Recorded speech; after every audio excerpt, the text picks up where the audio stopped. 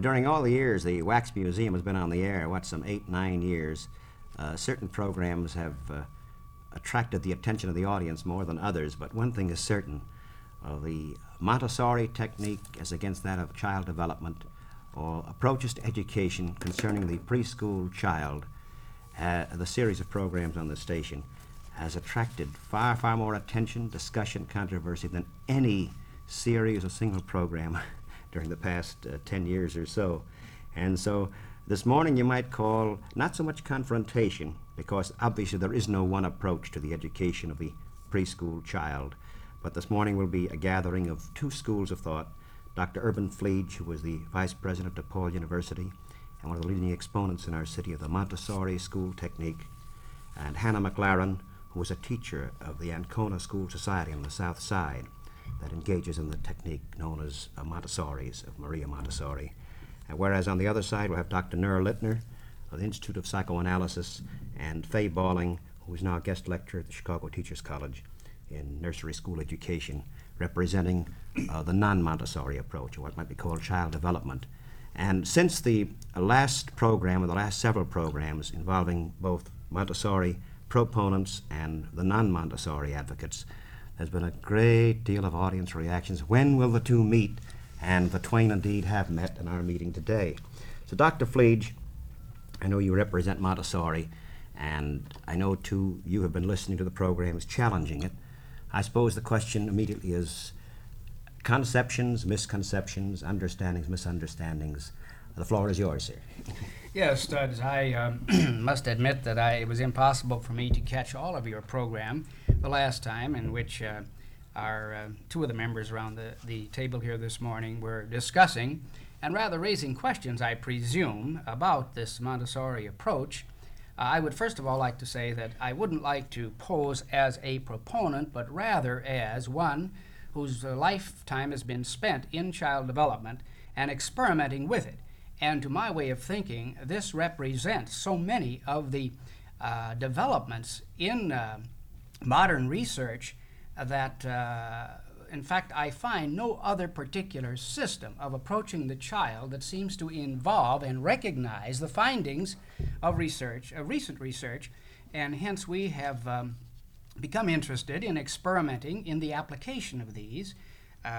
About 4 years ago, we helped found this Alcuin Montessori School out in Oak Park, and then the U.S. Office of Education became interested, and they came out to visit it a number of times and have given us a little grant to help evaluate and follow these children and compare them with others. And this is what we are now in the process of doing that.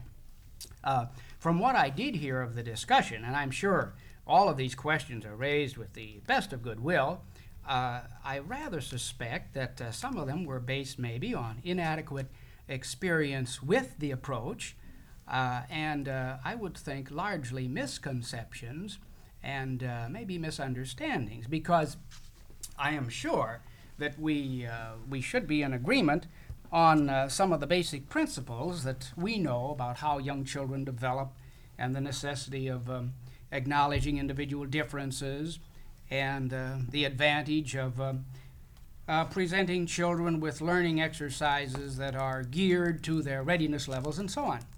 Yeah. And so I'm looking forward, I'm sure as much as any of the listeners are, to the opportunity for an exchange of opinions this morning. And I would rather suspect that toward the end we will be more in agreement than in disagreement, unless, of course, we somehow or other get jockeyed into a position of drawing conclusions from maybe one or the other experience rather than an adequate consideration of the total application of the program. Well, Dr. Fleege, Urban, suppose we then pursue this further and perhaps enter the area of specifics. Faye Balling, you were about to say something? Yes, I would like to say that this is exactly what I wanted to do this morning. That the first 3 lines on my little piece of paper for my notes are that if we would only would define goals, we would have no disagreement. I am sure that your goals and our goals are identical. We want to produce the best possible kind of child equipped to deal with the complex society in which he will be asked to be. And the only place we disagree, and here I feel we will disagree quite fundamentally, because the things that I have to say are very basic. We disagree. As I'm sure the Montessori advocates would say yes, too. I'm sure. That I'm not at all sure that we're going to agree at the end of the program. Well, let that be determined All by right. the audience. No, my point is this. Goals, you spoke of goals. we agree on. All right. The way we achieve them.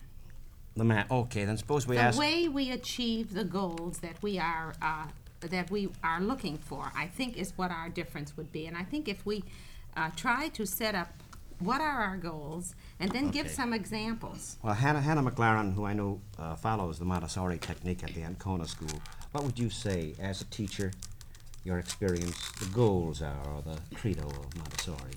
I believe it is in probably 3 areas. The first one we would consider would be self-development of the child, an awareness of the self, of his ability to handle himself in situations, ability to maintain responsibility for himself, for others. This awareness of the child on this area. Also, is particularly in the program which we develop, is this perception of sense, the acuity of the senses, the basis on which a child can evaluate clearly, can find and develop precepts which later lead on to more abstract concepts of thinking. And then I think, thirdly, the initiative that is developed in a child so that the child is truly spontaneous.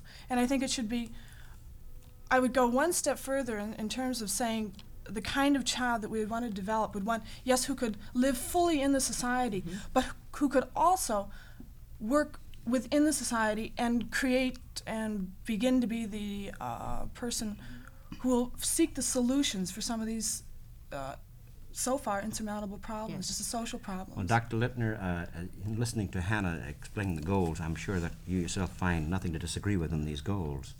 Or do you? No, I think that, as Mrs. Balling said earlier, there probably is a fair degree of agreement on goals. There are other aspects, though, that perhaps I think there is a fundamental disagreement. Instead, I thought that perhaps what I might do to introduce my own remarks is to raise some of my own questions and try and summarize my own concerns and put it all on the table right here. All right. I think that everyone probably is quite agreed that Maria Montessori was a brilliant woman, far in advance of many others of her days, particularly in recognizing the crucial importance of the first 6 years of a child's life. And that I would say, just as Dr. Fleet said earlier, there is no question that we are all interested in trying to help children. But as I read the things that she and her followers have written, and I've been doing quite a bit of reading on it lately, and as I listen to some of their speeches, I am struck by some issues which, to my mind, are very fundamental issues, and which raise the possibility in my mind that the entire Montessori movement is built on a theoretical quicksand. Now, I have 3 questions, 2 concerns, which relate to these fundamental issues. The first question is a general one, and it has to do with the issue of arrogance. So many of the Montessori goals for children are goals that all of us are agreeing on and believing in. And yet, it is with great dismay that as I read the Montessori literature, the message that at least keeps coming across to me is that somehow these goals seem to be the exclusive possession of the Montessori movement. For example, we are told repeatedly that Maria Montessori said, "Never let a child risk failure until he has a reasonable chance of success." But somehow the statement, frequently in my readings, comes through with the implication that she invented the principle, that it's being copyrighted by the Montessori schools, and that it's only used by Montessori teachers, almost as though the average parent really hasn't heard about it, the average teacher is too stupid to use it. And I would raise this as the first question. Well, perhaps hold it and perhaps Yes, the I- second. Can we go talk along. to Let this? me, Can we let talk me, to this a Sure. bit? I'd rather, if I may, all go three, you over the mean? others, and then we can come back, because To the- I would like to put Oh, the on the whole table summary. my own questions All about right, this. so Hannah and Urban, keep that first one in mind. Another question that I would raise is what I call, for lack of a better expression, and with a tip of the hat in the direction of George Orwell, double talk. As an analyst who's worked with children for a long time, I agree wholeheartedly, Mrs. Bowling agrees, I'm certain, with many of the Montessori goals.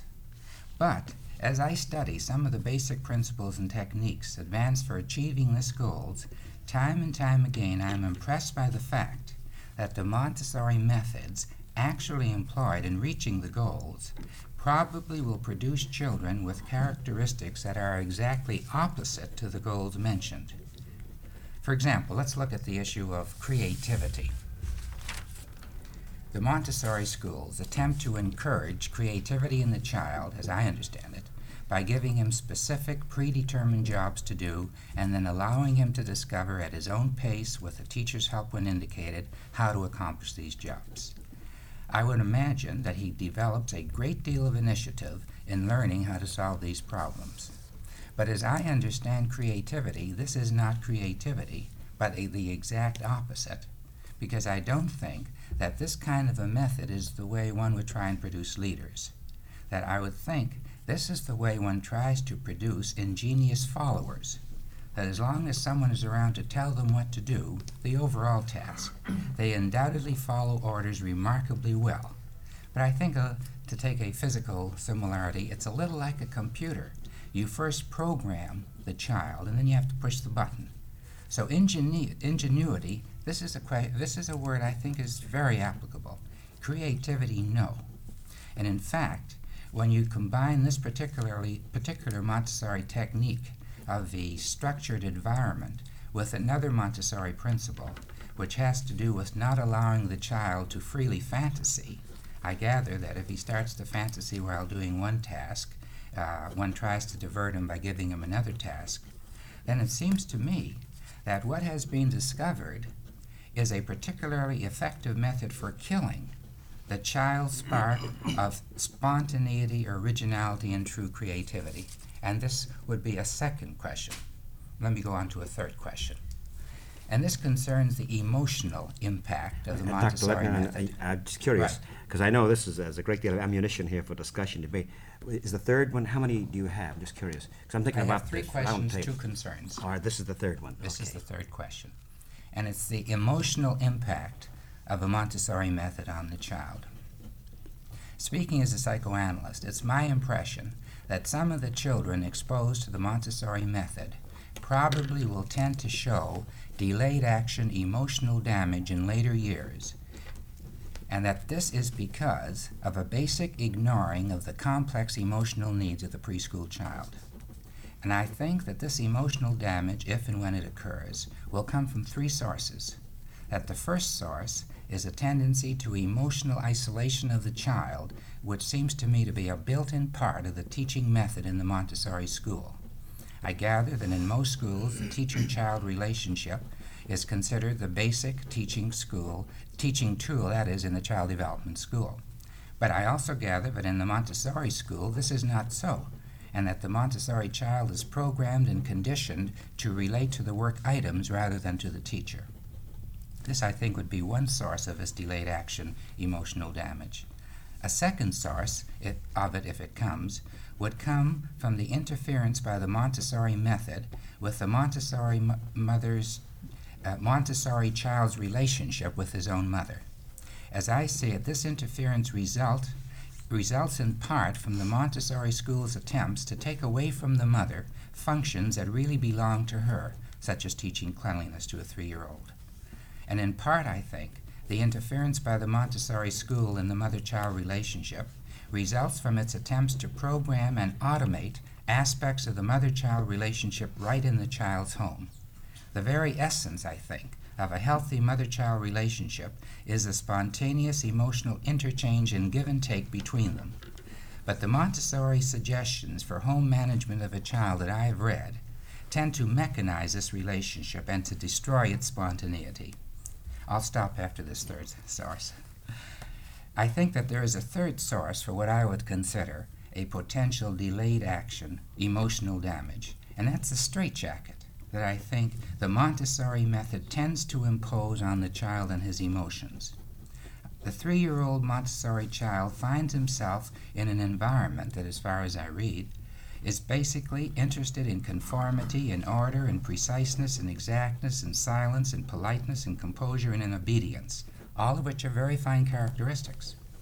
But to apply them wholesale for all comers, I think in effect straitjackets some of the more vulnerable children, and I would predict that some of these vulnerable children, the only way they are able to get along is to program themselves by a pathological inhibition of their emotions. Because I see, and a lot of psychiatrists sees, these very overly polite and overly compliant little ladies and gentlemen all the time, and we call them obsessive-compulsive kids, and we have quite a difficulty of trying to help them. Now, I'm talking too long at this point. I'll just put these 3 questions on the table, and I'll come back to my concerns later. And then Dr. Littner has Fine, raised I'll be very happy, Stubbs. Urban Fleet. Yes, if what Dr. Lintner presumes is the Montessori program, and evidently he presumes it because in every case he said it probably will produce children exactly the opposite of what the goals aim to achieve. Excuse me. He says it probably will create a delayed emotional reaction. If we could agree with Dr. Lintner's assumptions, I would have to say, Dr. Lintner, you are so correct. I agree with you. Unfortunately, what Dr. Lintner has just done is built a wonderful straw man which any of us could knock down. But unfortunately, it doesn't agree with the facts. And I would like to ask Dr. Lintner, how much time have you spent in a Montessori school observing these children so that you then might have some grounds for saying it probably wouldn't, but you've tested them, and this is what happens. How much time have you spent, for example, in observing Montessori children in the school? I haven't spent any time, Dr. Fleet, because as I mentioned at the beginning of the program, my comments are based on the study of the writings of Maria Montessori and her followers, and on listening to several of Montessori speakers, including yourself. Mrs. Balling has carefully observed functioning in the schools and will be able to report on her own concerns. We did try, though, to visit. And we Pardon me. couldn't. Well, What I think might be a good ground. Good I would grounds- like to But may comment I just on finish some of this? these. Right. It seems to me, though, that Dr. Fleet is avoiding the main issue, because the issue is not how many hours I have spent in observing Montessori children. I think the question really is how accurate and how safe is the Montessori system and its theories. And I am suggesting, as I guess is rather clear, that some of these theories are pure hogwash, that some of them may result in a delayed action emotional damage to some of the Montessori children.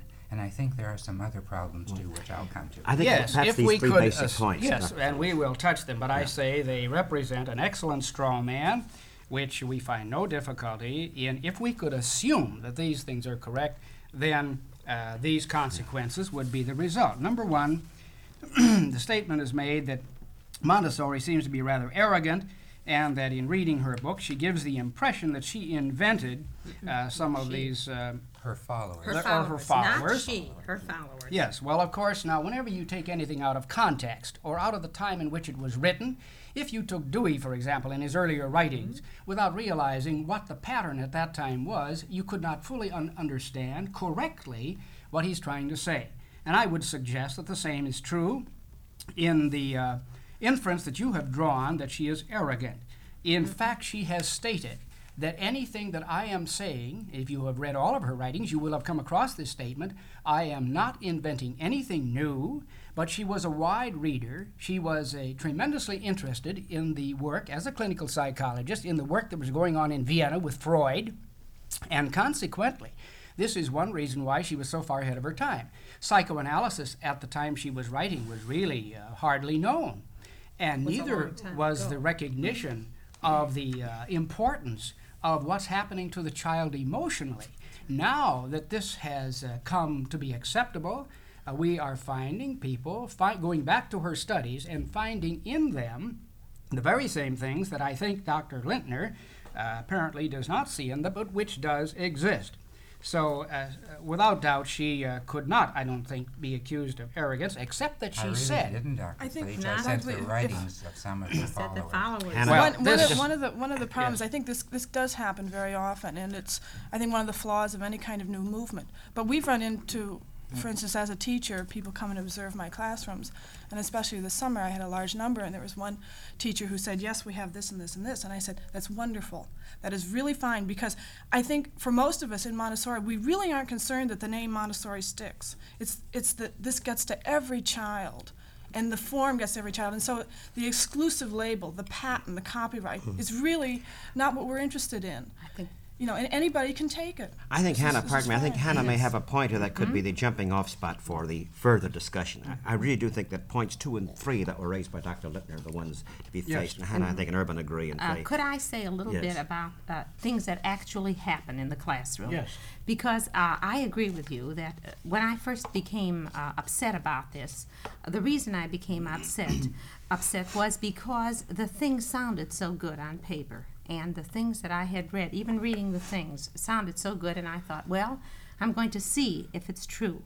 And when I visited, and I found that by my definition, this was not creativity, when I saw the kinds of things that children wanted to do and were prevented from doing, when from my own knowledge of the things that children require in order to develop normally, these things were not available to them in a Montessori classroom. yes, may I interrupt a minute, Faye? Now, Yes. this is the part that I heard on a previous program. Yes, And you yes. cited something where the teacher interfered. All I can say is she violated Montessori theory, and 9 times out of 10, I don't know how many times you visited the school. If you visited only once or twice, No, I I- think it is rather unfair to draw a general appraisal from such inadequate sampling of what's going on. Then suppose, But yeah, suppose certainly, the principle is that if a child is interested in doing something, now we do not happen to have angels teaching. There No. are human beings, they make Right. mistakes, and in our weekly conferences, Yes. we constantly are uncovering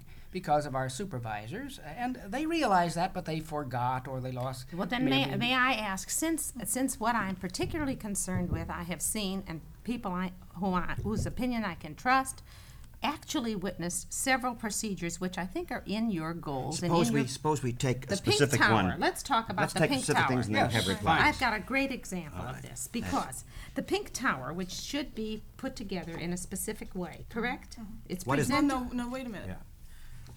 It It's should be presented- utilized in a All right. specific way. It is presented to the child. The teacher shows the child how Shows to do the build. one beginning way to do it. Right. Right. How to build the Pink That's Tower. at the beginning. Right. This is the beginning, Right. All right.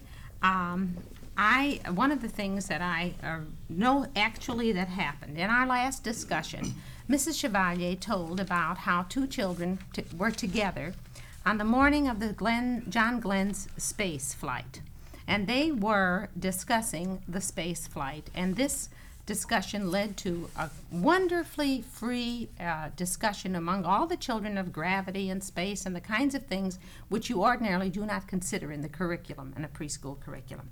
In the Montessori classroom on that same morning, 2 little boys were using the Pink Tower, and they were pretending that this was the spaceship. The teacher came in and said, "That is not the way you use the Pink Tower." She took the children away, told them how to use it exactly, and the result was that this wonderfully marvelous creative conversation was cut off. The 2 children left the thing, and they did not return to it. I have seen Yes, may I this comment on kind that, of Faye? thing. It's not just one time, Dr. Fleege. Urban and then Hannah. Yes, I would say, Faye, that this, I don't deny that you may have seen this, or it could have happened even a couple of times. But what I'm saying is the principle that is involved is that spontaneous activity and to capitalize on the interests and the needs of the children. Now, I have seen time and time again, for example, the number rods. Now, there is a way of working with these so that they get a number concept. But I have also seen children who will take this and imagine that this long thing are the wings of a plane, and he'll be making noises. And the teacher permitted this to go on. So I think this is a momentary judgment of a teacher as to whether or not this is what she should permit or not. But the principle that's involved is spontaneous activity, capitalizing on the needs of a child. I do not say, nor can any system say that every teacher at every time will recognize the Montessori principles. You mean your goals that are stated that material should be used in prescribed ways is not so? This is true to achieve certain objectives. But then it is But so. there is a role, and now I'm going to come to Dr. Lintner's thing about fantasizing. Could we come to the spontaneous Yes, activity? right Just a now. moment. Right. No, if we could hear from Hannah. Hannah teaches at the Montessori school. This pink tower, the use of material. yeah, Hannah, how do you... Well, the Face thing, this. I think the implication, Mrs. Bowling, what you're saying is very misleading in that you presuppose that the only way a child can build is to put the largest on top of the smallest, et cetera, I don't all the way up. presuppose. Well, no, this is what you're saying, that there's only one way of doing it. The No, I say that inherent- you say. No, Am I wrong? Yes, because you are wrong. Oh. Inherent in the apparatus is this visual discrimination of size. And this is, no matter how the child constructs this, or what he calls it, we have arbitrarily called it a pink tower. All It's right. no more a pink tower than it could be a spaceship. Yes. But what we are concerned with, that when the child uses the apparatus, Yes. that this sensory discrimination for which it is designed Yes. is maintained throughout. And if he doesn't have this sensory discrimination the first time he comes to it, what happens to him? Then The he mater- keeps building it until Supposing, he does. all right. Because if a child comes with it already, Yeah. then you would know that the actual learning function in the material is not necessary. He's doing it for a pleasure principle. He's doing it for satisfaction. He's doing it for aesthetic enjoyment. And a child doesn't come to the material capable of That's right. seeing all these discriminations. What I think, if he was just playing with them, for instance, and just building, Yes. what we would do would be to channel him to other blocks where the child, if this is Other what blocks? What Yeah. other blocks? I other didn't blocks in the classroom, certainly. Could we There are all come kinds back of to the materials. spontaneous, there's, this there's, notion of spontaneity? Because to my mind, this is one This of is the very- really misleading use of the word. That's right. I'm reading here from the Alcuin brochure. Right, the Alcuin brochure. Children should be introduced to the world of learning through a prepared environment in which specially designed apparatus and techniques are used to engage the child's mind at a given level of readiness in mastering a variety of tasks. And here, for example, is the Alcuin story that's put out by you people. A brief explanation of the Montessori apparatus, its meaning and purpose. Exercises of practical life. The exercises of practical life occupy a very important position in the Montessori education. Indeed, there are no more suitable exercises for a child of 2.5 to 5 years of age. They are of paramount importance for complete and harmonious development of man, physically, mentally, and morally. These exercises consist mainly of two groups: those which have to do with the care of a child's own person, those which are concerned with the care of the environment. The first group includes the following activities: dressing and undressing, combing one's own hair, brushing of teeth, washing one's own hands and face, bathing, shoe shining, clothes cleaning, etc., etc. The second group includes such occupations as sweeping the floor, dusting, table washing, washing and ironing of clothes, arranging flowers, care of indoor plants, setting the table, serving at the table, dishwashing, and numerous other household tasks depending on the civilization in which they are taking place. The lessons of grace and courtesy also belong to the exercises of practical life. They should be presented to the children in the same period of their development at the age of 2.5 to 5. This will include such matters as how to sit down and stand up properly, how to salute persons, how to beg pardon for small offenses, how to open and shut doors quietly, how to eat properly, etc. Furthermore, the development of balance and silence exercises are stimulated. The exercises of practical life, well done, promote the coordination of movement, orderliness, diligence, independence, self-confidence, and good intersocial behavior. There is no better way of acquiring a good social behavior than these exercises carried out properly and enthusiastically in childhood, and this leads to emotional balance and stability. And I have here what I believe is but what is the point? the that you're nurses, trying to what the That it does. what is used for marking these children.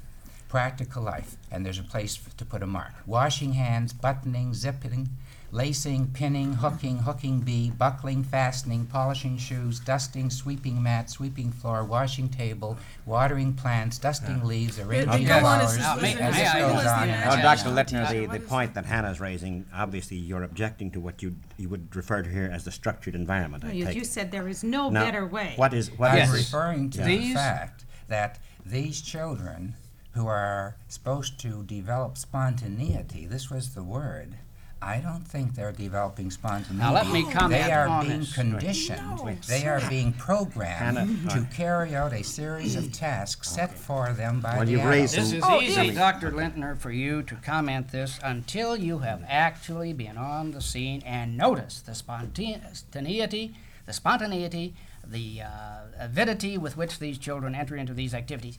This is designed, not haphazardly, but in a programmed manner, suited to their various readiness levels, so that when a child can do one thing, and then the next thing of difficulty, he can do this. This is to help him build within himself the building blocks for social intercourse, for creativity, for doing other things that might be in his environment. Now, you mentioned before that it does not allow the child to fantasize. All I can say is this is absolutely incorrect. And consequently, since you state something that's incorrect, your conclusion, therefore, is that this kills within the child the ability to be creative. And I would agree with you. If this were true, it simply isn't. Now, Dr. Fleege, I heard Mary Black on your program. Yes. That was the thing that sent me to the telephone that June morning, so upset. Studs asked her this question: Mary, what about fantasy? That you, the Montessori people, have been accused of not allowing the child to fantasize. And she said, as you have said, that it wasn't true. And he said, could you give me an example of how it occurs in a Montessori classroom? And she said, well, for instance, when a child is working with the matching of colors, I notice that the time when they begin to fantasize is when they know the material very well. And this little boy had completed the task of matching the colors, and he had done it over and over and over so that it really belonged to him. He had conquered it. And at that point, when he felt that he was in complete control of the material, he got a kind of a dreamy look on his face and began to mix them up and use them in the way in which they were not designed to be used. And at that point, the alert teacher steps in and removes the material and gives him the next thing in the complication order for him to follow. Now, at the point at which he is beginning to create is the point at which, by her words, the material was removed. This is what I call creativity.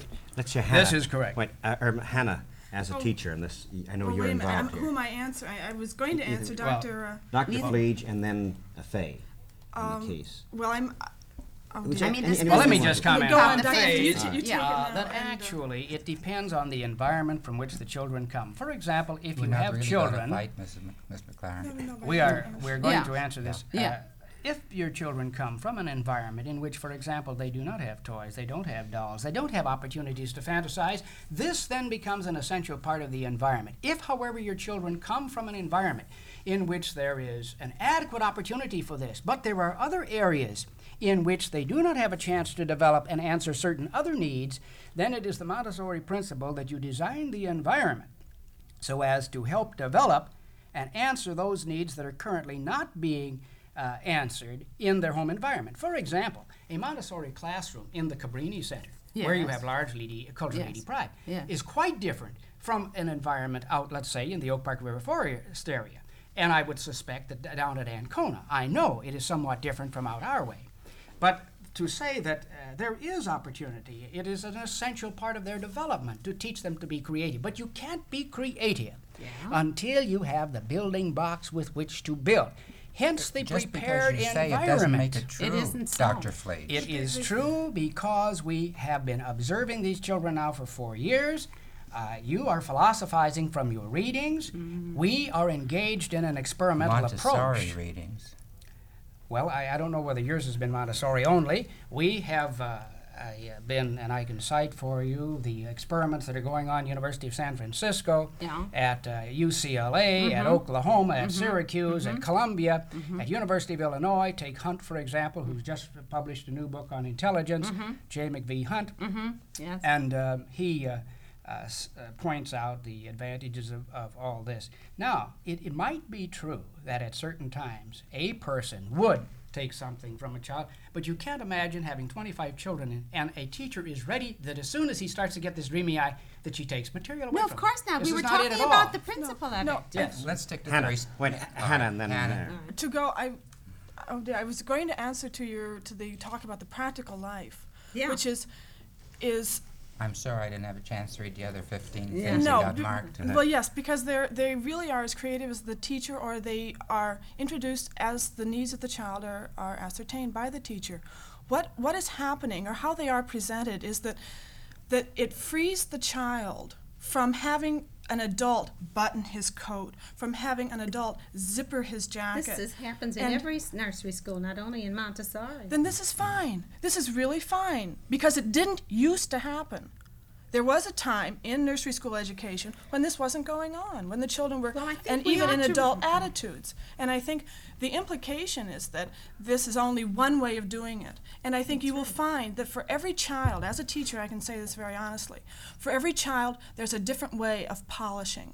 There's a different way. There are the innuendos, the subtleties that you meet the child. What is a child going to respond to? And you may say, for instance, structure and exercise. And the reason they are structured is that the child then has a beginning, an end, and a middle, which frees him from the teacher. He can see it himself. It also has something that in the Montessori jargon is called points of interest. So if the child's interest is focused on it, he is doing it for himself and for his own satisfaction.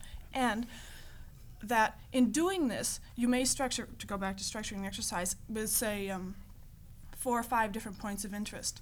But for another child, there would be one, because this is all the child could handle. For another child, it may be extremely elaborate, because this child would get tremendous pleasure out of this manipulative task. And I think this is very, very important to emphasize, that there isn't this one approach, this constant drumming that the child is pushed into, the child conforms to.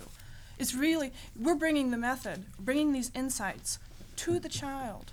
I And think it is, one of this the response is very important. Dr. Littner, and then All right. Irma. I want to take as my text on this issue of fantasy a quote from Sid Harris that I read last time. How every child's mind is teeming with ideas. Too often these ideas are systematically throttled or strangled in the school system, which looks only for the right answers that are in the back of the book. What is in the back of the head is rarely encouraged to move to the front.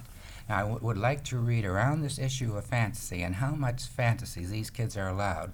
Just a few lines from a book by Nancy McCormick Rambush, founder and headmistress emeritus of the Whitby School, the president of the American Montessori Society.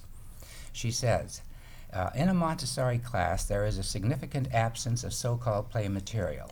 This is due not to the absence of recognition that children work and play interchangeably, but due to the fact that Montessori recognized that a reality-bound school situation may prove more beneficial to the child in order to release his creative forces at a time when he is incapable of distinguishing fact from fantasy.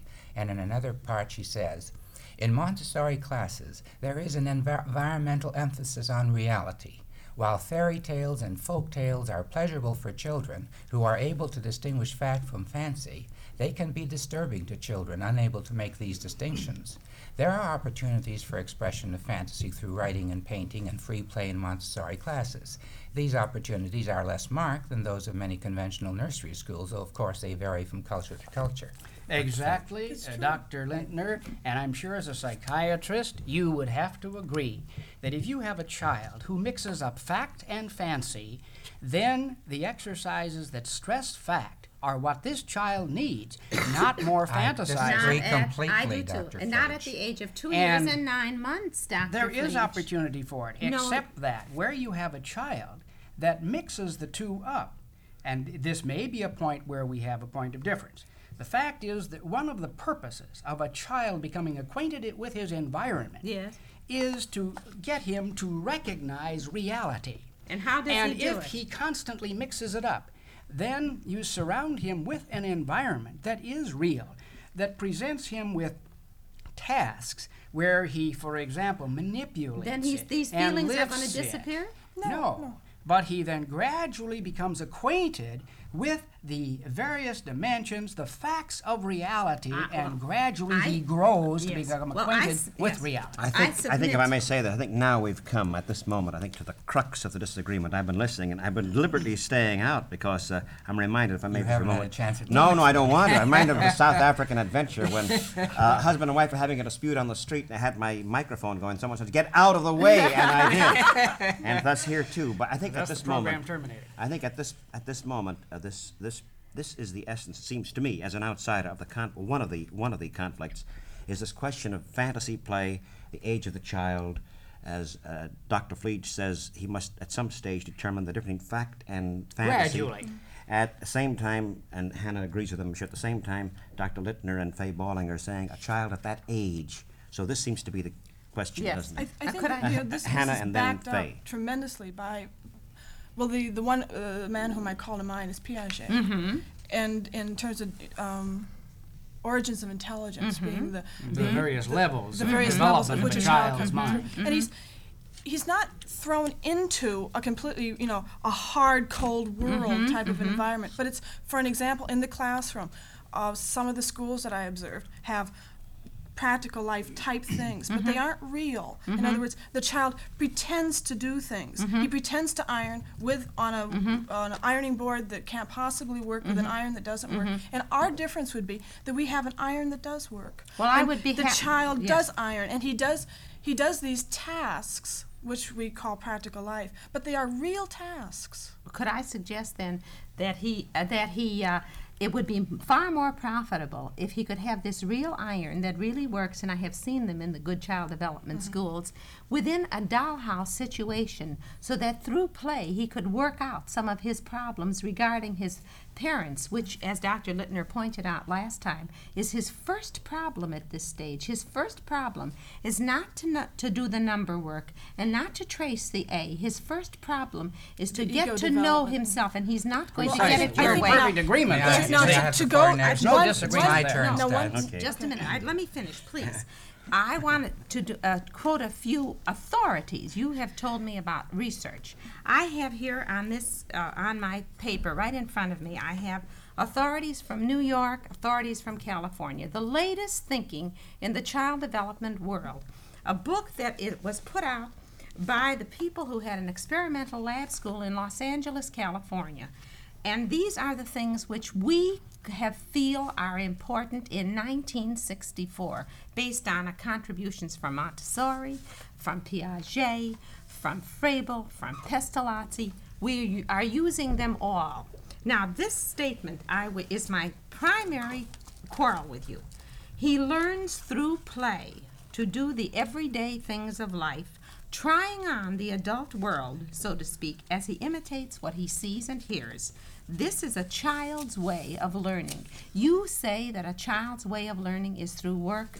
I say Not that it's a child's... exclusively. But not on the adult level. You're putting That's an right. adult work connotation. A child needs to play with other children who Correct. are in somewhat the same stage of learning as he is. Through group play with his mates, he learns many lessons in adjusting to the demands of others. Self-reliance and the ability to get along in the world we live in are developed through early group play. We have no. When we put just up may our I hands, comment? it's not All because right, we want to leave the room. Dr. Littner and then Dr. Fleege. I want to register the strongest possible disagreement with the notion that the way one helps a child distinguish fantasy from reality is by squashing the fantasy before it has a chance to come out, by showing him what reality is.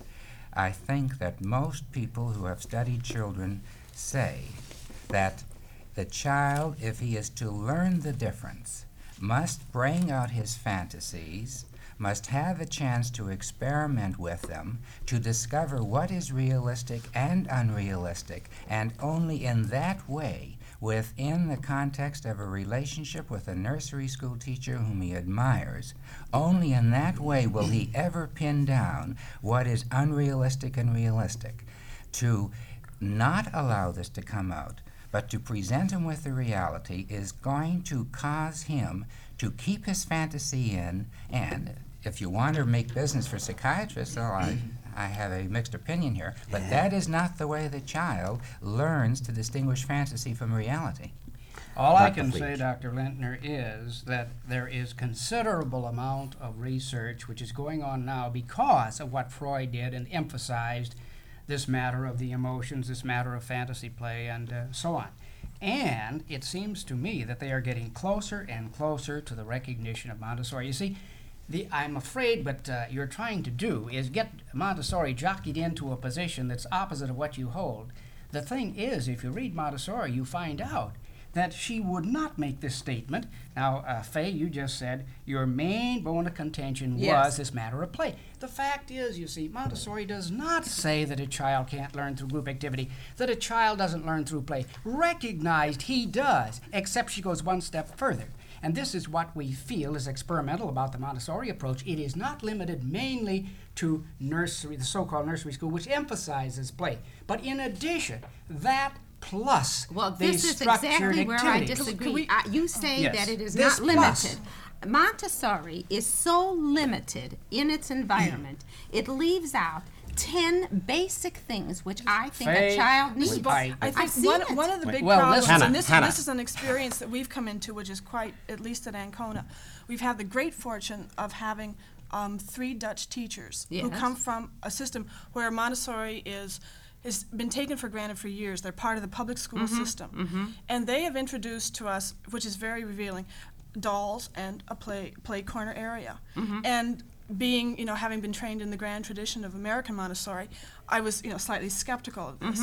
And we found, much to our surprise, that the children don't use them. Oh. That given this opportunity, they're there in the classroom, and you will find 1 or 2 children who need it, and the opportunities that are taken. But as a body of children, it's completely ignored. Yes. And when they have a choice of these activities. So I would say to you, as Montessori expands, as we become more sure of ourselves, that these things are being introduced, and our results are really being upheld because Yes, of I this. would like Something to about make this play. 2 comments My before. turn next.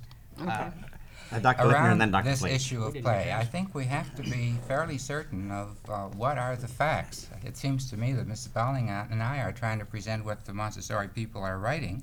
This is from a paper presented at the National Catholic Education Association Convention in 1961 by the same Nancy McCormick Rambush. And she says, if children are to develop attitudes towards work and learning that are realistic forerunners of those they are expected to possess at the age of 5 or 6, society should demand that they stop playing and start learning.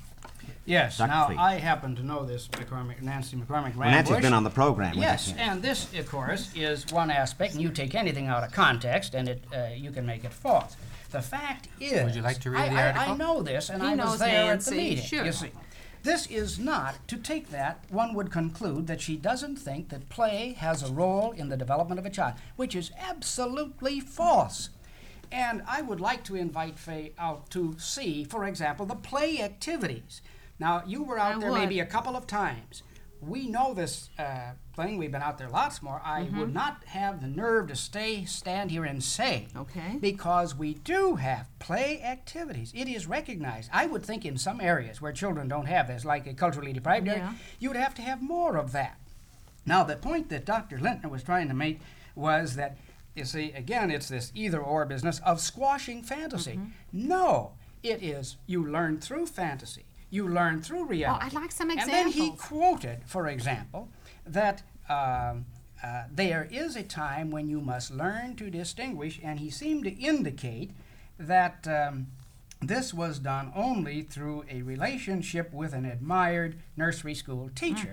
I would question this. I think the evidence shows that you can learn this not only through a single straight-laced one avenue of a relationship between persons, you can learn the difference, and a child learns the difference between reality and fantasy through a variety of means. That's right, and you don't have the And variety. this is what we think we do emphasize. that. You can program a You see, computer you're without looking- a relationship. You're Wait, looking Hannah, at this is one the unique matter of aspect. variety. No, Hannah, I'd like to say this, that over and over again in your material and in your practice, you say to us and to everyone that the The material teaches the child.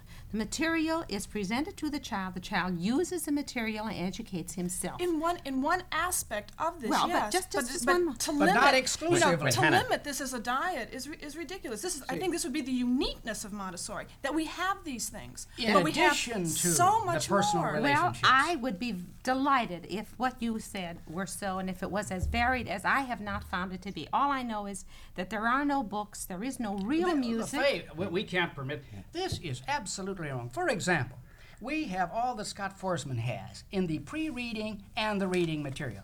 We have all that Holt, Reinhardt, and Winston has, and if you know their programs, they are excellent books to prepare a child to read. This is there. You may not, at that particular time when you visited, have seen it. One of the things we feel, this is unique to Yeah, Montessori, yeah. that you must have an environment that's not too cluttered, not too disorderly, not too distracting, but to have that material with which each child, as he is developing, if he's working in that area, then this material is out. If there are no children at this particular thing working with that, then this is put away. So as to I agree with surround that. the And child. other material is brought out. Yes, there is a great variety. This is why I think it's quite unfair, you see, if you visit one time and then you conclude this is all they I have. didn't visit one See, time. what we probably have to do is go to the cupboards and open up and show May- all the rich variety of may- material. may I we would not- like visited, but that. they wouldn't let me in. May I we, should may, mention. may we well, now let me shift tell the you, scene I'd of like to battle? answer this. May we now shift the? Oh, you Well, can't there's get one. in. No, there's one thing that Dr. Littner says they wouldn't let him in. Let me say that at the beginning of this year, I called up 6 nursery schools. We have 19 in the Oak Park area. None of them said, this was October the 15th or 19th, somewhere in there, and they all said it's too early in the school year. We'd like to have you, but later. Now, we have done the same thing. We didn't the first 3 years, but we found out that the teachers are getting these kids introduced, and some children have been here one day, some others, and we feel that really you You're don't get referring a to last week picture. also? No, we have already had dozens of people. In fact, we had half a dozen people there this morning. Dr. Fleege, everybody, I think this particular point has been raised. It's food for discussion, I think, for the people listening to the program. We'll undoubtedly replay this program several times. This next question, I was about to come to the question that Dr. Littner just pointed out. You raised a third objection at the beginning. Yes, we have. The effect of the Montessori technique on the child and in relation to his mother and home. Isn't this the Very much theme? so, and The I think emotional this is impact. extremely important in terms of what it seems to me is automating, an attempt to automate the mother-child relationship. Let me just bring out, I'm now reading again from Nancy Rambush's book, How the Mother May Help the Child Learn How to Wash His Hands. In preparing for the hand washing, the pitcher is filled with tepid water by the mother. She then kneels or squats to demonstrate, with the child standing at her right or left, depending on his handedness, which we assume the mother knows. Obviously, there are many ways to wash hands. The point behind the structuring of this activity is to show the child a way that, if done consistently, always works and is satisfying to him. She would then do approximately the following. 1. The mother pours the water into the basin, about half filling it. In so doing, she is careful to stop just at the moment of pouring after having tipped the pitcher in order to better control the flow of water. 2. She sets the pitcher down in the place from which she took it. 3. She places her hands in the water together with palms down and then turns them over. She does this twice to ensure getting the hands thoroughly wet. Studs, I see you recognize the fact that there are 17 steps that are listed here, and that she then goes on to say there are any number of home activities which can be structured in this way by patient mothers. I would say by crazy mothers, if this is the way they try to bring up their children. Hannah wants to reply to that. Hannah McCarthy. Yes, I have a think reply this too. is, well, I'm now speaking as an individual teacher. And there are many variations, and I think as Montessori grows and as we work within this, that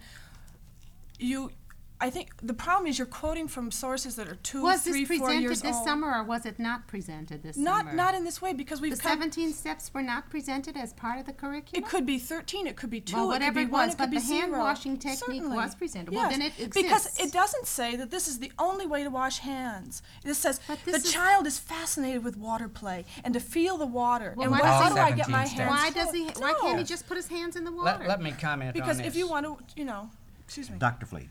I think several of us here know something about educational psychology and what is effective teaching. Yes. No teacher is a real effective teacher with all children unless she knows specifically every little step in any process, whether it's working with fractions, whether it's understanding language, whether it's even hand washing. And a mother Now, needs to be told no, how to teach her we child are how to wash saying his that hands? You do have some children. For example, in our school, we have 10 either mongoloid, seriously retarded children. These children That's different. that's right. And so since you do have some children that are all the way from a limited amount of ability all the way to the top. Now, if I am teaching fractions, or if I'm teaching hand washing, some children, just the major steps. But unless I know all the steps for even the slowest child, I might reach a child and it's ineffective if I'm introducing You know, I don't think it's that No. important to wash your hands so much. Well, this is Well, maybe... apparently the children do. This is what's Well, so then nice. why They can't enjoy they it. just play with the Yes, water? you can Well, continue to then, spoon if feed you children by watch- washing their watch hands for them, the buttoning child. their I'm not coats. talking And about children that. don't like that. They want to Of course. become independent as early as To possible. try it on their own. Yeah. That's right. Because And this they're is never introduced. held to these. This is the only, once you present it as a child, and then you leave the child. Why and is the child mother begins. Why do you Taught have to this. present it this way? This would And be a many point other that I would things. I would, Studs won't like it Yes. if I read some of the other things Well, that I are would suggested like to the to mother. answer For instance, the Dr. child Lintner's likes this- statement that Montessori is mechanizing the mother-child relationship and destroying spontaneity. One of the central planks in the Montessori approach to the child, and incidentally, the first one who was a child development school, the first one who emphasized the child development approach was Montessori herself. So the essence of the child development school is really the Montessori approach. Now, one of the central planks is to recognize the individual differences in a child, and secondly, that he is a spontaneous learner. He loves to learn by himself. Now, the purpose of teaching mothers some of this is so that the mother can cut out the robbing the child of opportunities to become independent, of learning how to dress himself, how to wash himself, how to clean his face, how to feed You know, himself. I think that this is the thing that upset me more than anything was That word that robbing, you yeah. accused, I can say us when I talk about the child development school, of being intellectual robbers. And I can only To say, the extent I that you can teach only a say child that things that he you- can learn by himself. Oh, I can only say that you are intellectual as well as emotional robbers because you do not provide the child with a million ways in which he can learn. This is simply left out. Now, just- just wait. an answer to this emotional robbing. The essence of the emotional satisfactions comes in a sense of achievement. Right. Now, every child has certain basic drives, the need to achieve, the need to be doing something, the need to feel worthwhile, the need to be secure. Now, when he can do things by himself, he just thrills inside. He blossoms emotionally. But if he does not, if he's not given the individual skills with which to enjoy these inner emotional Why satisfactions. can't he try it the way he can? consequent- Why does he have to be given is. skills? All right. He is. Doctor- These skills, just one second. These Dr. Lee. skills are as a result of studying ways in which children learn I have seen how children to do learn these in other things. ways. And there are a variety of ways, Oh, and hence a yes. variety of ways are taught. Well, I'm talking about more variety. Could I just say something? One of the things that disturbed me the most about reading the Montessori literature was the implicit depreciation of the mother that runs through much of the material. For example, this is a book called Montessori in the Home. The present pamphlet, it says, parents have been criticized for trying to make the most fruitful these extremely important early years. Such terms as pushiness, pressure, over-intellectual stress have been hurled at parents. Unfortunately, in many cases, this is rightly so. For example, when thinking about the environment, this is a quote, in which a child thrives, of more importance than toy shelves, closet pegs, or small chairs is an atmosphere of calmness and quiet. The child should be sheltered from the hustling world, the bustling mother, and these little cracks at the mother. There is always taken for granted, this poor, stupid woman, she really doesn't know how to take care of her kids. We're going to have to help her. And I think that's one of the reasons why they list 17 steps for the mother to help her help her child wash his hands. And that's No, another Hannah, thing. no Hannah, more in the sense that In people 4 read Dr. years, Spock Hannah, than and they read then Dr. Dr. Cleve. Gazelle. That's right. The implication isn't there, but that a lot of parents are confronted with, what do I do in a situation? That's My right. child's doing this, doing this, doing That's this.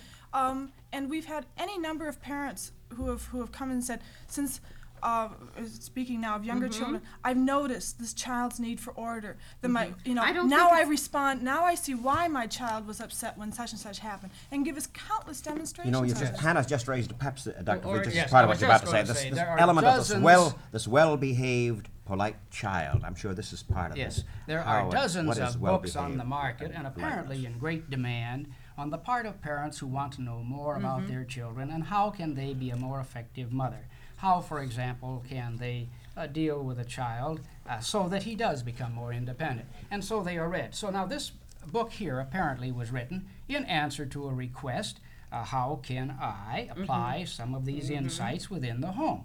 I, in 4 years, have never heard, and I've been at dozens of parent conferences in which a directress went through 17 steps and advocated that the parents do the same. I have never. Now, the fact is, the The book directress is written for learns circulation to it. parents. Yes, perhaps The to give teacher them an has a relation insight. to parent, too. This is for the teacher to understand the process. I know of books now on the modern math that go through every blessed bloody step in order to give the parents an understanding. I don't think they advocate that the parents then go through all these steps, but if the parent understands and a child is having a difficulty at a given level, the parent might be able to I help. think perhaps this is the thing that bothers me too, that the implication is that a Montessori nursery school will really and truly help the child to learn quicker, to learn better, to do better in school, and that if you don't enroll your child in a Montessori school, you're depriving the child in some way. Well, I'm trying to say the way it comes across. I mean, I think that this is the way you're selling it, and I think if you want to sell it, it's a good way. I'm just questioning the validity of this. And I just think that it's unfair, it's cruel to exploit the normal anxiety feelings that most parents have. They think this is going to be an answer. It isn't going to be an answer. It isn't an answer because the On what research now have you been able to draw that conclusion? This is a supposition on your part, you see. on the That supposition. probably this no, will be true, no. you see. Give us state specific, because I would really, I would All right, say I'll the give same you- concern, but I don't think it's true. All right, I'll give you a I specific. think you're reading it into this. No, I'm not reading it into it. I am seeing the fact that there is not opportunity for children to explore at their level. Now, one of the things No, wait a minute, I think. want you to go back and answer the Yes. comment about the parent anxieties. Yes, what about that? Well, no, I mean, this is the statement you just You mean said, and like, if the you have a material choice being between sold. sending your child to university or sending him to Yeah. the Montessori school, send him to the That's Montessori right. That's a school. statement that's made. If you Yes, have a there are choice. some people Yeah. who feel Well, this is your that, own. I yes, think that's a let real me terrible say, thing let me to tell say. you my convictions. Yes. As one who has been in education and child development from the very beginning all the way up through graduate school, I am quite disappointed with the proportion of people who come to university who have a sincere curiosity and love for learning, who have a positive attitude toward it. And one goes back, and then you find out they had a record all the way down. They never became good readers. They had a hatred for mathematics and so on. So it is my conviction now that part of this goes back to an unfortunate introduction to the child to formal learning. Therefore, I believe, and this is why we think this is an experiment, Yes. so that others might come and take a look-see and study it, that if we could so introduce these children so that these inner satisfactions from their initial contacts develop, then they will have this curiosity about learning. Some of their keenest enjoyments have been associated with learning. You know, I Not might- all, yeah. but some. You know, I might be. And a positive attitude. Yeah. Then, if they can get the right start, Yeah. if we can help them build within themselves I these think this is the foundations, yes, I think that's my real this quarrel. then goes on up, you Yes, see. because you but if they get an anti-attitude, That's a right. hatred for school, That's they're right. forced to go to school Yeah. because they have to. The parents That's make right. this. I think is most Yeah, unfortunate. I think this is really my chief thing that I quarrel with you, is because I don't think that at the age of 2 years and 9 months that the way to build reading readiness is not talking. I think that. Oh, just a my minute. They dear talk Faith. constantly. Yeah. They're beautiful when they talk. Yeah, but the they're- things they but say. oral oral communication is not given the place of honor and the place of importance as it is in a child development nursery school, because I don't see how you can have that much verbal communication if you are so hung up on silence. Well, no, I don't see look how at- Do you, you no, can how no. much of a day do you think, Faye, is spent over to the silence game? Or of a week, let's put it that way. Well, you know, I think the most Well, wonderful no, answer thing. my question. How much I do you don't think? know, but I tell you this. Well, if you don't Now, know, just then a minute, you see just you're a minute. drawing a You conclusion offered that me. isn't verified. Okay, you offered me an invitation at the beginning of this program to come and observe. Yes. This, if nothing else comes of this program, if it will give me an opportunity to freely have open conversations and discussions with you on this, if we can really throw this thing wide open, Absolutely. I would feel, Studs, that you have done a fabulous thing. And I intend course, you are doing to it. pursue this. Yes. Can I pick up one Yes. other You were aspect? invited about a And year I'm going ago to take you the, up on it. Okay. We want you to come. Fine. This is By the why way, we welcome if we this may just make opportunity. this Sure. parenthetical comment, we'll hear from Hannah, from Dr. Fleach, and Dr. Littner, and Faye again. I think that the purpose of this round table is not so much a meeting of the mind as an airing of the differences of approach. Clearly, the goals are the same. Yes. Obviously, the goals are the Clarification. same for the child to become a fulfilled human being. But there apparently is a difference as to the technique, as to the approach, and this is the purpose of this particular round table. And obviously, there will be no solution. There's not to be any meeting of the minds this afternoon. Let's call this a coexistence get-together during the summit meeting. See? But at the same time, it's primarily designed for the listeners themselves to debate, to Yes. discuss these questions, and to investigate it further. Yes. Now then, with Yes, that, under I the would way- like to come back to this Dr. Fleet. emotional thing. You see, actually, the whole program is designed for an emotional, a healthy emotional outlet of the child. Now, I think the average adult can understand what we're talking about here when they realize that if your emotions are bottled up, if you're not succeeding, if you're constantly frustrated, this isn't a healthy situation. Now, if you can, however, confront the child with those activities that answer deep needs within him, then this emotional enrichment, letting out the emotion, and I don't understand Dr. Littner at all when he says about a delayed emotional reaction. This is reading into it that it is an imposed thing. It is not. It is disposing the child to do this at his level. A second point. Dr. Littner seems to object to some of the literature that's written in which they outline a specific way of teaching a child a given thing.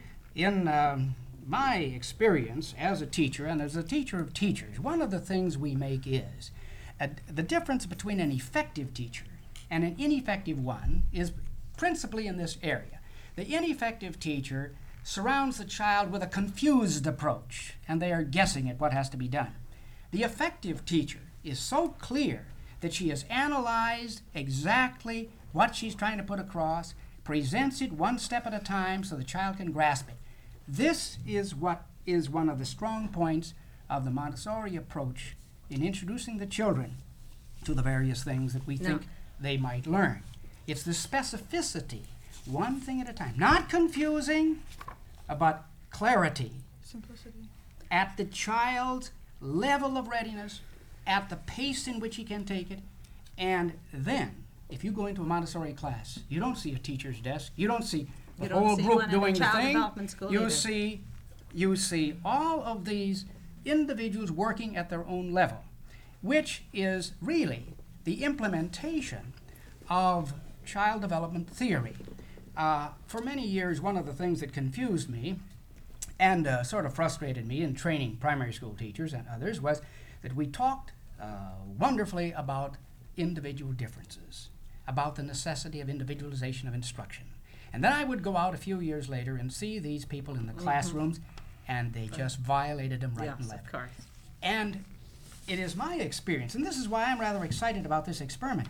You go in there, and really, the best theory in learning theory in child development is being implemented Well, I would- above all individualization of instruction. Well, I would disagree. For one thing, if you have 18 children and 2 teachers, and the 2 children are being served, many children in a Montessori classroom are sitting around and waiting. Oh, no! They aren't. Faye, this is not the case. Okay, I would be so delighted I if want could you to be come, proved please, because to be this wrong. will- But I would like to say here, there's one thing that really gets me is this business about the children at their own level. When two children have an altercation, Hannah, may I ask you, do you have a principle where that you try to let them work it out? It seems to me I see this going through your material, that you do not interfere too quickly, that if the children can work it out on their own, you feel this is better for their development of self-reliance. Unless Is somebody that hits the correct? other one over the head with it. You know, you feel it with the situation. Yes. Well, I have seen many times where there is an altercation, and the way the situation is resolved is that the stronger child wins out, the weaker child withdraws, sucks his thumb, quietly cries, does not go to the teacher for help because the child by this time knows that the teacher is not going to run over and help him. I say this child is not learning. Look at what, I don't know what This the is teacher so was doing. contrary But to this everything we've is not, seen. this doesn't go on I mean, you know, it might happen, say, once. If you're bogged down and you cannot get away from a group activity with the children or with an activity where you're involved with one child. But as a teacher, if I was standing there, if I was free, if I was capable of going over, at some point, no matter if it may be, if I can't do it immediately 5 minutes later, as soon as I could, Yes, that's I the would go trouble. over and give the support to the child. Or I would do it immediately.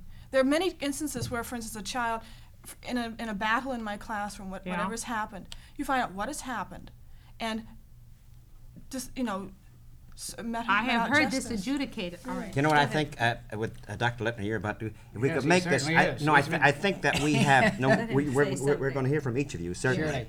But I think that we're never going to cover. Obviously, we're not going to cover all the ground of difference and of agreement.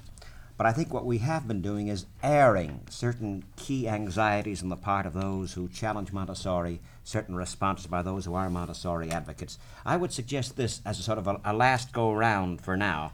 You know, each one can state his piece, and then we'll probably call this chapter 1, let's say.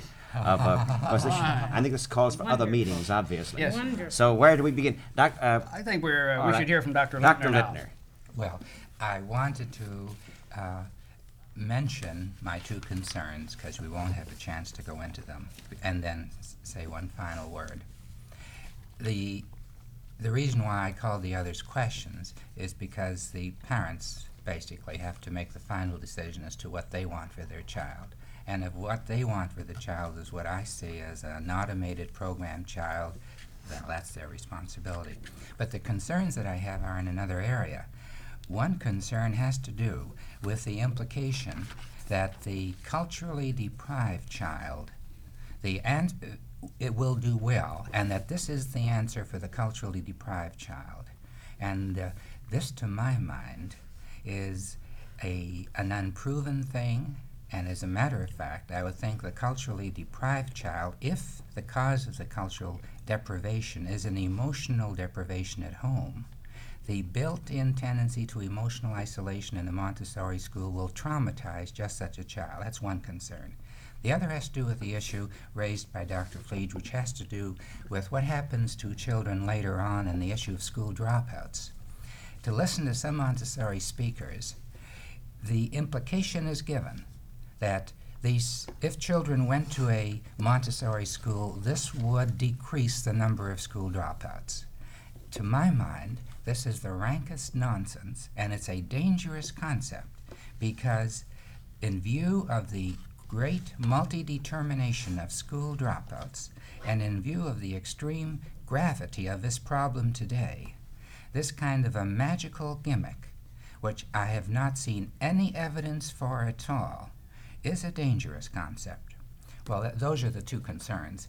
The final thing that I would like to say at this time, Studs, why are you looking so worried? No, I'm not. I'm just keeping out of it. Okay.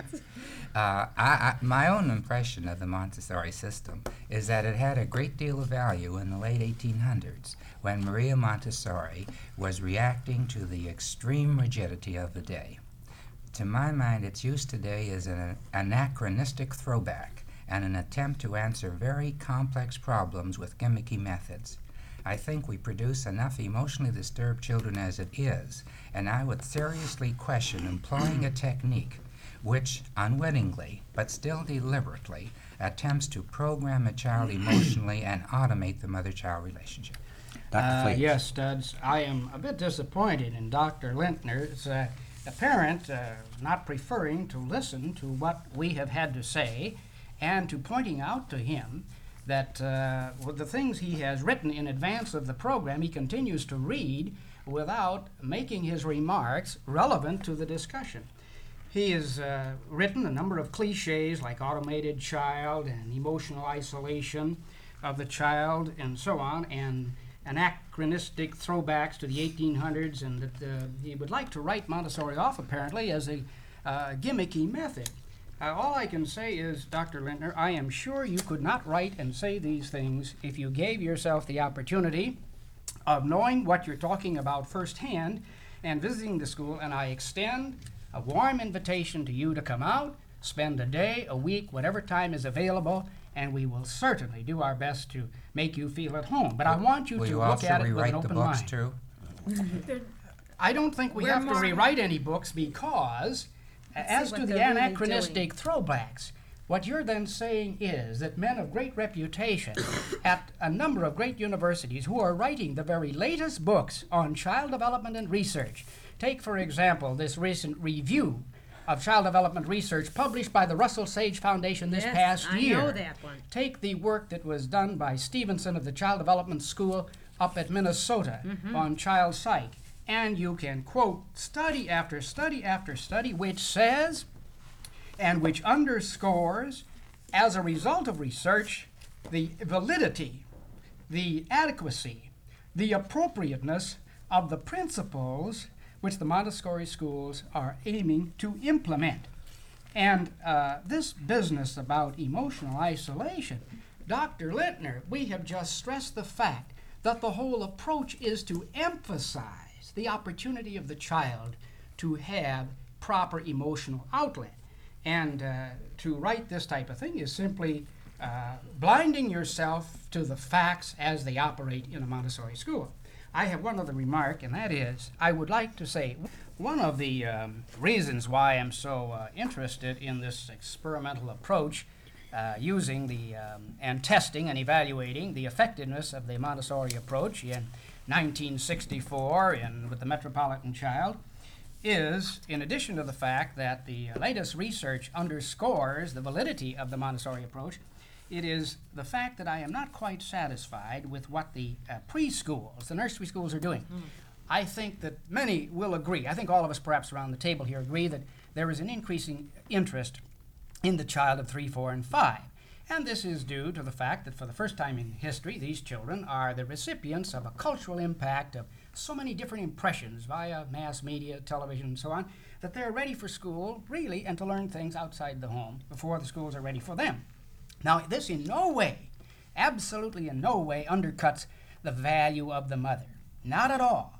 The interest of those who are writing in Montessori about how it can be applied in the home is to help the mother become more truly a mother, answer the child's emotional needs within the home, help develop in him initiative and confidence in himself, independence, that he can do things by himself. I find in the nursery schools that I visited, and I've been doing this for a number of years, and I think they're doing a marvelous job. Some of them. I think I think some of them are nothing but babysitting establishments. I think that maybe they are over-impressed with the life adjustment school that emphasize group activity and socialization of the child and neglected a programmed approach to help introduce the child at readiness levels, at his own pace, this matter of becoming independent, this matter of learning number concepts, this matter of clarifying his percepts through various activities that he gets a tremendous kick out of to develop his sharpness of eye, ear, and so on. And it's the absence of these activities in the nursery school that I think is the plus factor in the Montessori approach. So, All right, my turn? Faye Balling. Well, I would say that if I could pass a magic right now and somehow or other combine the best of both approaches, and maybe this is what Studs had in mind as a goal for the future, it would be simply wonderful. My chief quarrel is that when you say at the child's level, we are not agreeing. You are spending a great deal of time developing small muscle coordination with your exercises, with the rice pouring and all of these things, so that the child's small muscle will develop earlier. where I feel that the small muscle will develop earlier anyway. I would like to see more emphasis on what he has at this time and use that to the fullest. I don't think you have enough opportunity for large muscle development. I don't see the emphasis on outdoor play equipment that you need.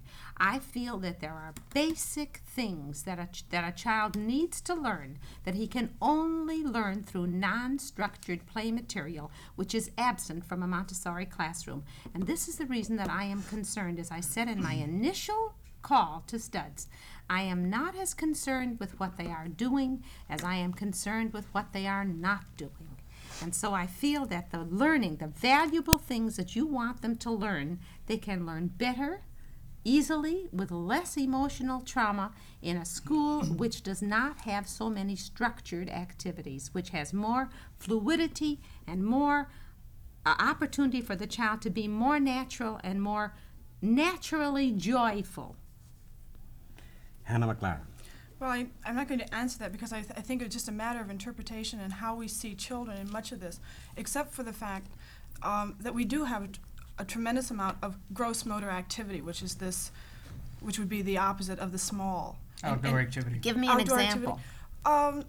A lot Jungle of gym? walking, jungle gym, walking on the line. A lot is calisthenics. Walking on the line. This a lot I can't of get over. large. Why does he have to walk on the line? Excuse Oh, me. because they love it. Have you ever watched a Coordination of child activities. walk down a street and not try and hit that crack? It's a great fascination to them. At what age?